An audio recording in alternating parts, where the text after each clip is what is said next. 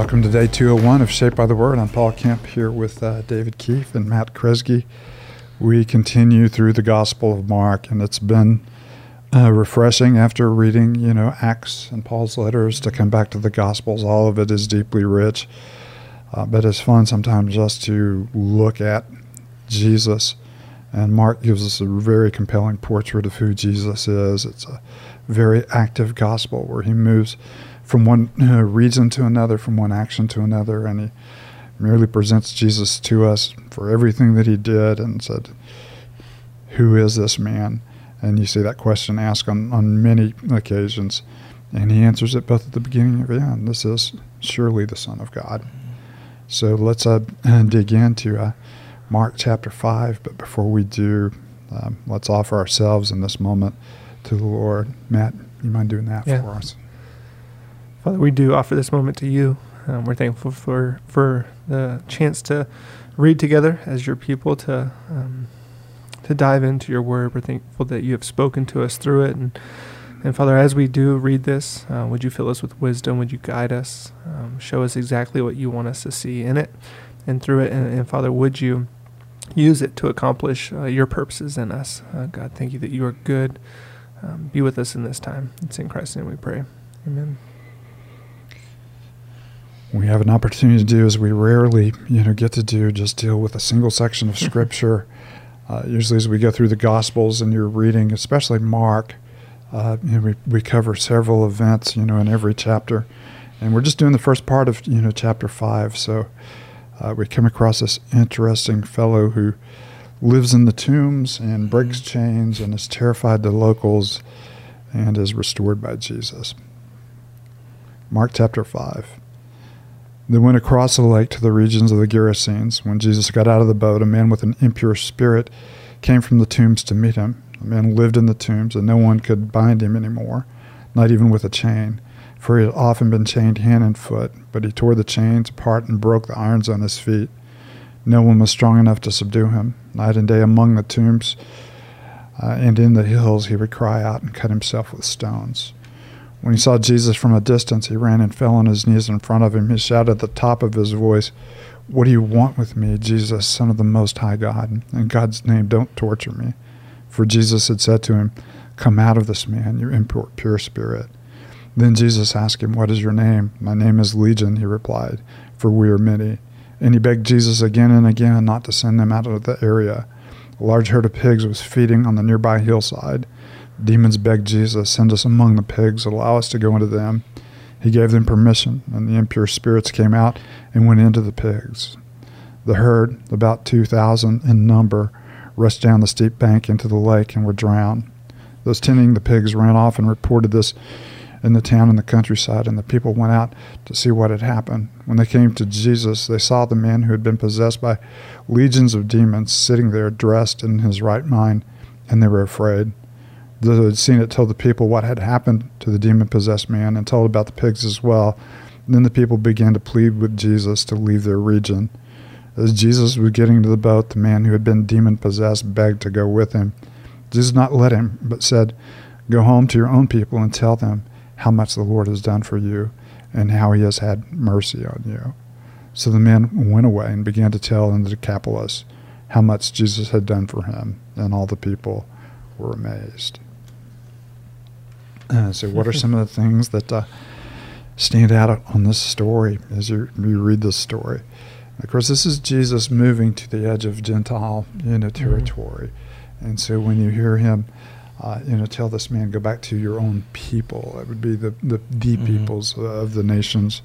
And of course, at this particular time, for this man, to follow Jesus, Jesus' concentration was largely, calling Israel to repentance.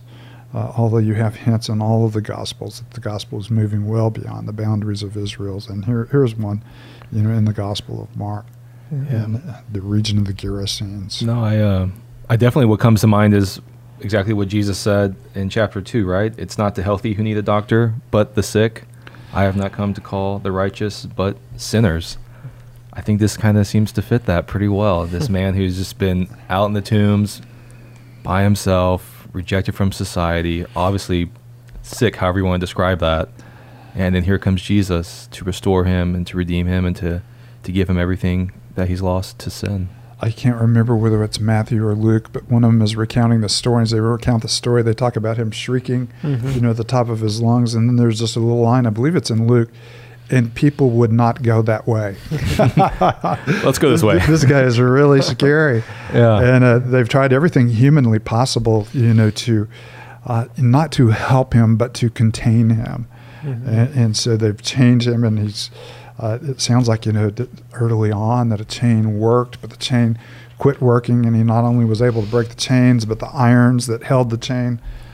So this man empowered, and one of the things I thought of is, thinking, back in the book of Judges, how Samson, empowered by the Spirit, had great strength. Here, this man, empowered by the opposite spirit or spirits, also has enormous strength, and there is no human solution. Yeah, I appreciate too just how far Mark's going to show us the extent of Jesus' authority. Because you have other passages in Scripture too, where I think of the disciples. They come into Jesus and they said, "We were able to cast out some of these demons, but how come we couldn't cast out these demons?" Jesus says, "You can only cast these out by prayer." And Mark's been showing us the authority of Jesus over the demons, and yet we get to a passage, and does it stop? Can he only cast out one demon, 2 demons, 3 demons? And Mark throws in the note, no one was strong enough to subdue him, and yet just at the very word, Jesus not only subdues this man, but sends out a legion, into a herd of pigs. And so you're seeing again, we've been mentioning it, but just the authority of Jesus over, not certain types of demons, but over all demons. I mean, we are watching, and seeing the authoritative Son of God. Yeah, and of course, Legion. He said, "What is your name, Legion? For there are many of us." And Roman thought that would have been about 1,000-foot soldiers. That have been a part of it. There are 2,000. Pigs. We're not sure that there's a one. Who counted those pigs? I tell you, who counted those pigs? The people who own the pigs and are thinking about selling the pigs, and who lost their livelihood. Yeah. And were deeply terrified at what they were, what they're seeing and the consequences, of what they were seeing. And even to what Matt's saying, Jesus' interaction with demons, just kind of the natural human reaction to demons, like we're afraid of them, or oh my gosh, like what are they going to do? But when they encounter Jesus, they're the ones afraid of him. Like, are you going to torture us? Like, please, they're so fearful of who he is. Even what did they say? In God's name, don't torture. Yeah, don't torture me. Please, in God's name. But they call him Jesus, Son of the Most High God. Like, they know exactly who he is and know exactly what he can do, and they are scared. Yeah. So that's his authority. And this is largely, the name, that they're calling him is largely the name used by Gentiles in the Old Testament to refer, to, so you get this name largely during, the exile, the Most High God. And then you also have it from Melchizedek, who was not, Jewish, the Most High God. So this is, the God who is above all gods, and the God who is, above all things. And you're right. It's so ironic. It's in the name of God. Don't be God. Which is actually what he's asking him to do. And interesting enough, Jesus hears them. It's not, it's not the final moment. The moment has already come. Jesus has already described it. It's like entering a strong man's house and binding the strong man so the house can be plundered. And here the house is being fully plundered. Mm-hmm. You have one who was captive, not only to the power of darkness, but deeply captive, to the power of darkness, being, released. And I love, that the little line. Let me see if I can find it.